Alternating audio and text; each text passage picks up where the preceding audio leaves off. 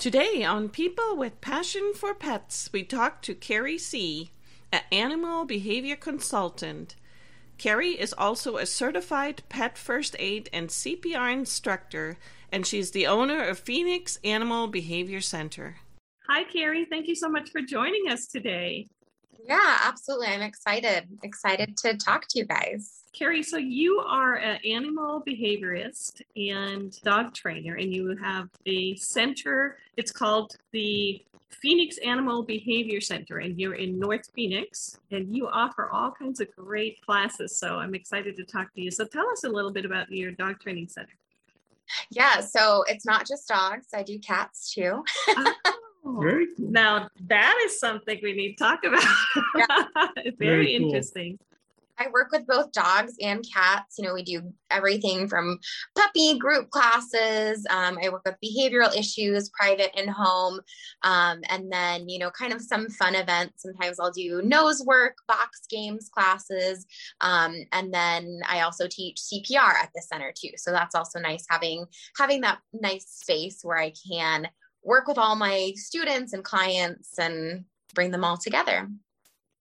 Yes, and animal CPR, that is really one of the reasons why I found you, is because with our focus on traveling with pets, I really feel knowing animal CPR and first aid is such a big deal. And so I wanted to talk a little bit more about that. So maybe that's what we'll start, is just tell us a little bit about those classes. Yeah, absolutely. That is a class I wish more people would sign up for. A lot of the students that I get have already had a bad experience. They've already had that situation where, their dog fell in the pool, or their dog's head got stuck in a bag and they had to rush to the vet or something like that. And I wish these incidences could be prevented, where they could have in that moment at home helped their dog, not having to wait, because the vet's never right around the corner, right? Especially because emergencies always happen evenings and weekends without a fail. So what do? You go to the emergency vet that's hopefully less than 30 minutes away, but especially when you're traveling and maybe you're in an RV or you're camping, and what are you going to do? Get on that dirt road and keep your fingers crossed? Yes, exactly. And I'm an avid hiker. I hike all by myself with our dogs a lot, because Jim likes to sleep in. But, that is just one of those things where it's like, if you're out there on the trail, something happens, you want to be able to at least administer first aid and then be able to quickly get the animal to a hospital or, a veterinarian. Definitely. Yeah. And a lot of times we don't even think, as in Arizona, I feel like we never even have enough supplies for ourselves. So, remembering to bring those supplies for our dogs, even if it is just a water bowl and water and enough supplies for both of us.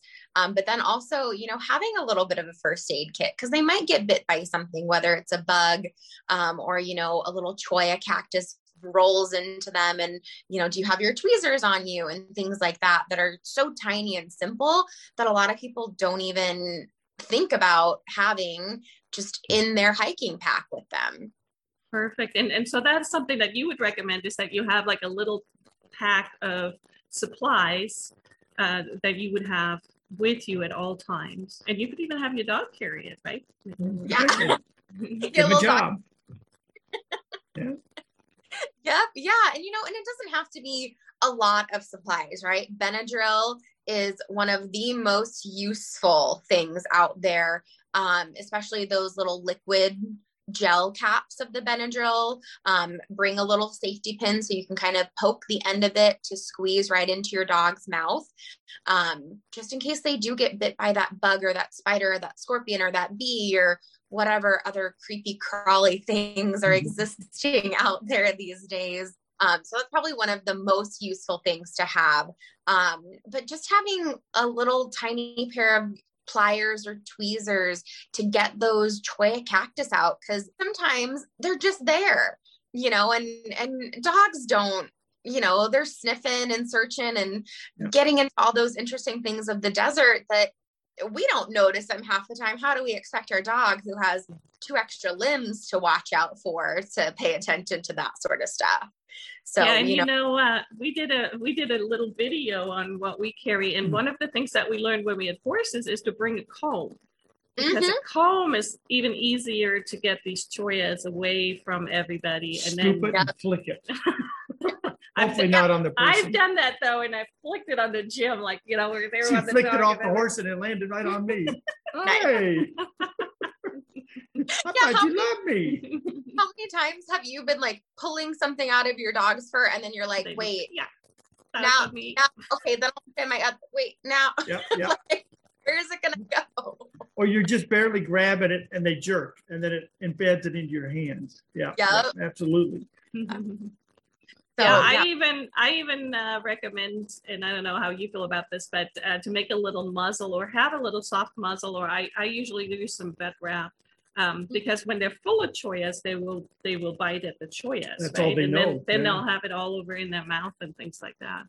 Yeah, one of the things that is actually taught in the pet first aid and CPR class is how to make a muzzle. So we just kind of use these long, thin pieces of fabric. You can use a leash, you can use, whatever, maybe a jacket or a string, really. And we teach you how to make a muzzle, because we always say when an animal is in pain, they might bite. Absolutely. You want to protect them, you want to protect yourself.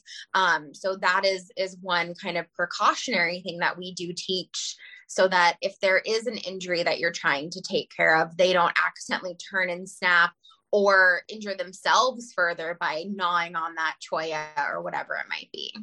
Exactly. Yeah. So what are some of the other skills that are taught in pet CPR and first aid? Yeah, so obviously the biggest one is CPR. Right in the name, right? So, and CPR, it's something that's really simple. It's very similar to human CPR, but it's just a little bit different because obviously dogs aren't shaped the same way as us, right? So their organs are pretty much in the same place, but just kind of knowing how to put those hands on their body so that we can give that appropriate CPR to them. We also teach the Heimlich, essentially, for if a dog is choking on something. What do you do if a dog is choking? We talk about first aid in terms of injuries, if they have a cut, if they have a scratch, using vet wrap and gauze and things like that on those injuries. And we also talk about what things need to be rushed to that animal hospital. If your dog is impaled with something, don't pull that stick or barbed wire or whatever it is out, because you're going to make it worse, and just rush them to the vet. We kind of talk about those situations of what can you kind of triage out in the field versus what do you just kind of, okay, let's go, let's jump in the car as fast as we can and get to that help quickly. Hey guys, just real quick, if you enjoy our content, please share it with your friends and family, and please subscribe to our podcast. Okay, let's get back to the interview. That's awesome. And that would, be such a peace of mind for any pet owner that, is out and about or even at home. Like you were talking about choking. I mean, how many times have you had a dog that eats something and then they're like, right. And you wish you knew exactly what to do, right? Absolutely.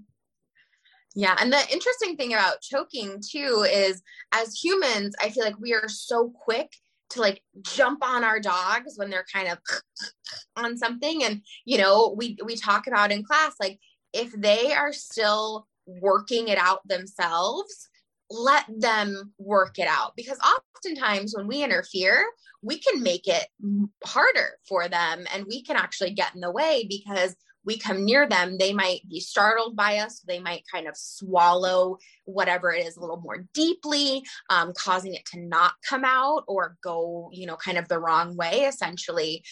So we talk about what are those situations where your dog can kind of deal with things. I don't know if you've ever been coughing and choking and somebody like smacks you on the back and it just kind of makes it worse. And you're like, what did you do that for?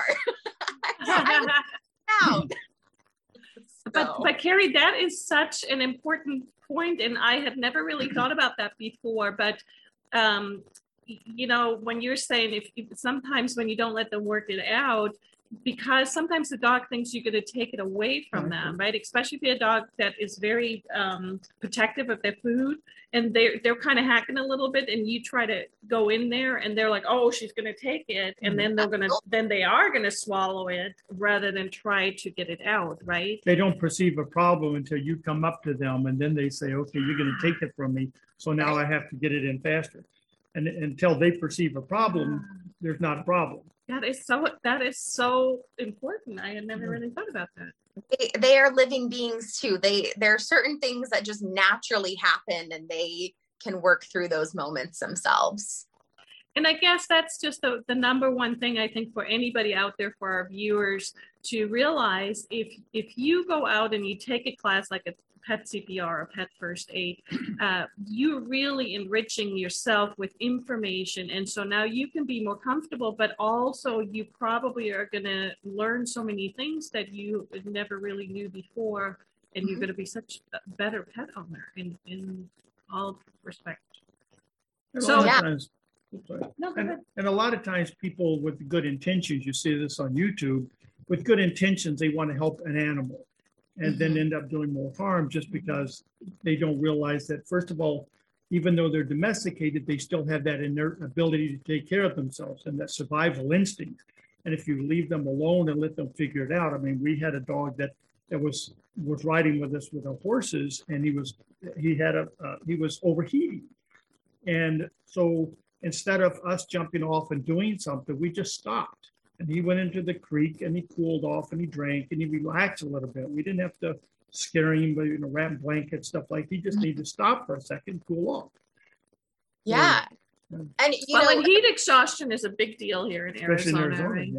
Yeah. And something that's super important with that is, as humans, again, we think my dog is overheating. I need to throw ice on them. I need to get cool as quickly as possible. And you could be doing a lot more damage by, abruptly cooling their system as opposed to letting it just kind of gradually cool back down.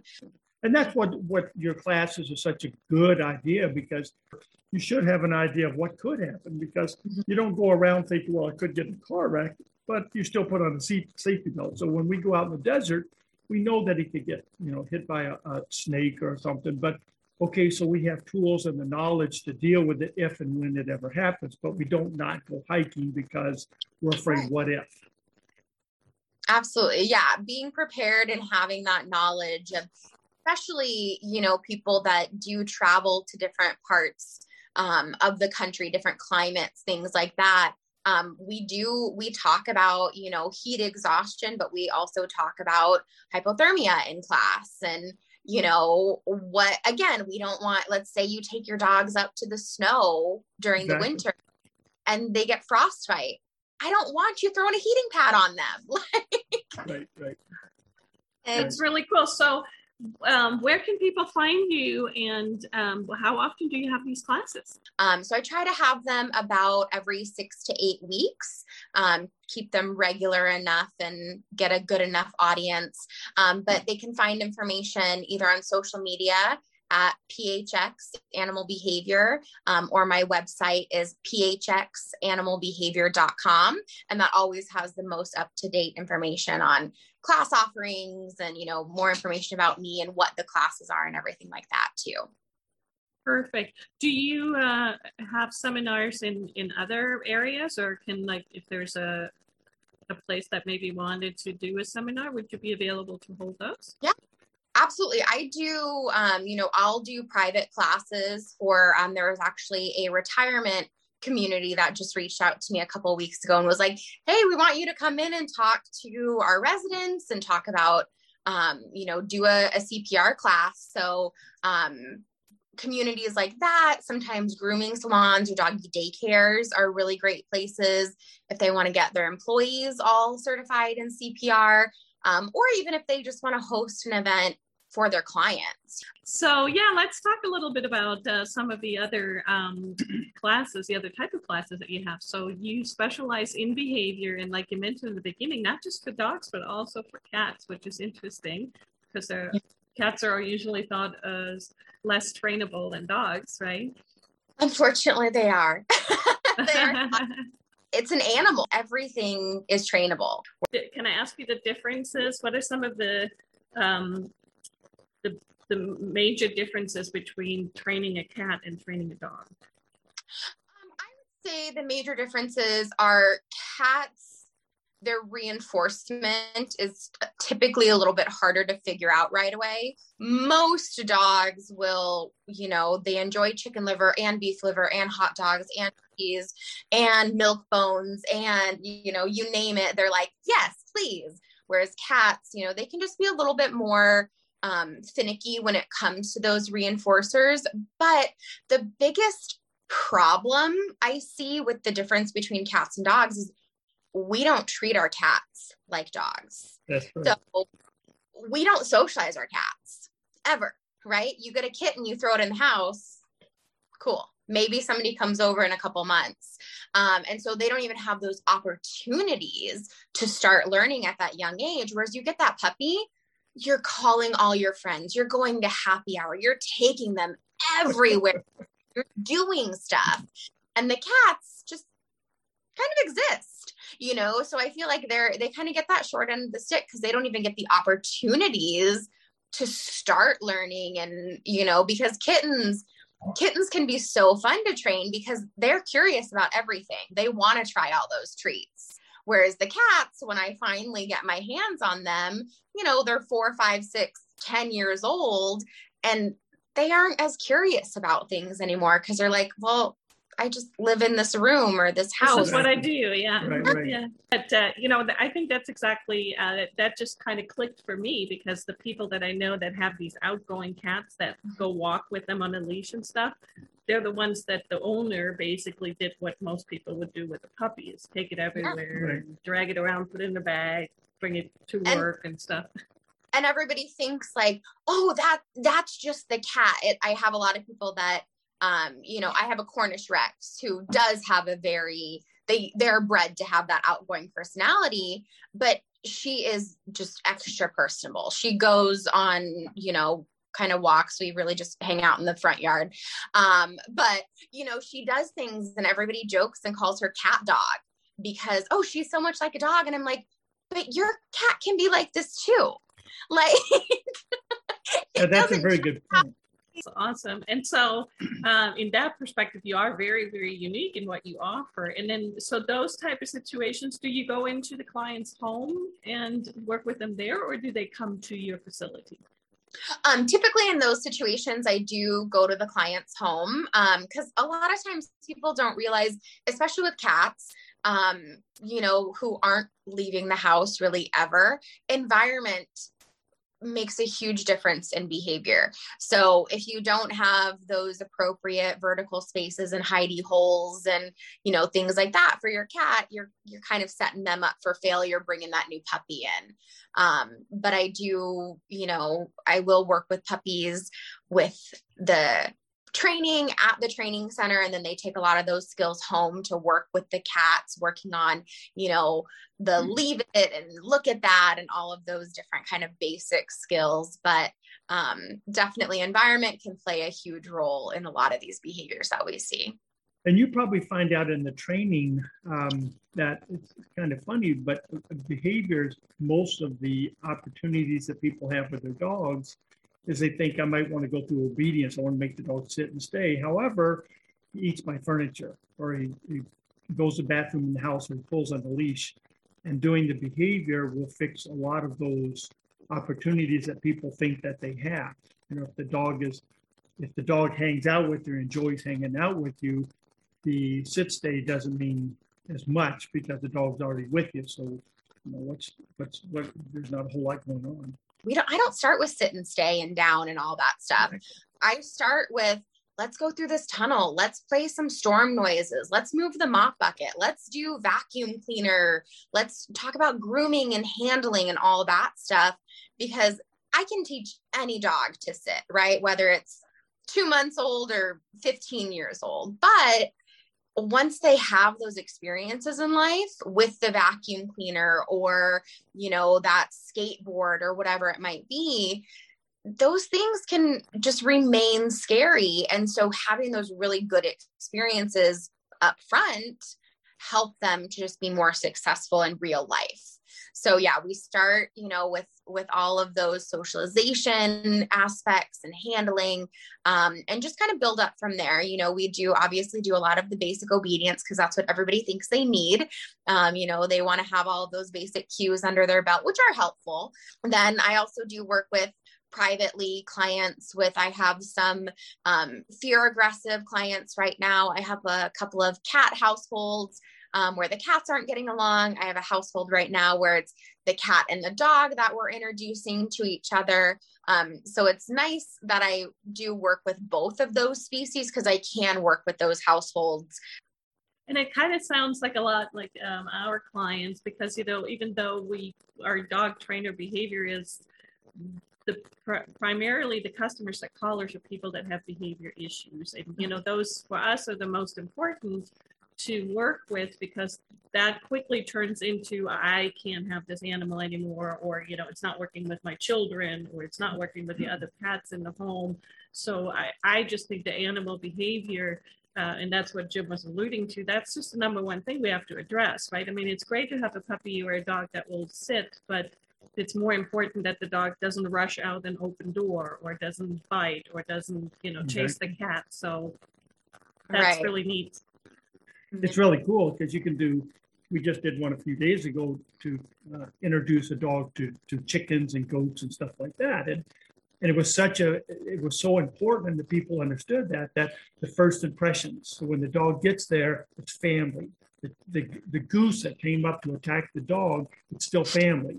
You can't eat the goose, you have to pick escape, so kind of feisty. So it's really a good thing. Behavior is really important, and it solves a lot of issues, because I come from the background of humane societies and dog pounds, and you see some wonderful dogs in there that their biggest crime was that they jump on a table or they eat something off the counter, and it kills you. It just kills you. And when they come in, you tell them, you can fix this. We can fix this, So behavior is a good thing to work on. It's great that you do that. And I think you have some background too in rescue, right? I do. I actually co-own La Guitarra Cat Cafe. So we have a rescue now. So we do cat, and I've always fostered cats and kittens. And last year I had like 20 some odd kittens because kitten season running around all the upstairs of the house. So and I've also worked with a couple of dog rescues, and I do get a lot of clients that have rescue pets that they don't know the background. And, I often tell them, like, yeah, that sucks that we don't know what this dog went through, but let's not assume worst case scenario. Let's not get caught up on, oh my gosh, what happened? What's going on? Were they hit? Were they abused? I don't know. And I don't care, to be exactly. I just want to work forward. How can I change their relationship with, a person or another dog or the cat or the goat or, whatever it is, from here forward, because, they aren't like people. I can't throw them in therapy and say, talk about your issues. Mm-hmm. But the beautiful thing is that pets or animals live in the now, right? I mean, they may have imprint memories or associations with something negative in their past, but they're not dwelling on the past like humans do. They're always in the now. Yeah. And so all we can do is just move forward. And that's great information. I always tell my clients, it's great information to have, but let's move forward. Exactly. What do you want your future to look like? Not what did the past look like?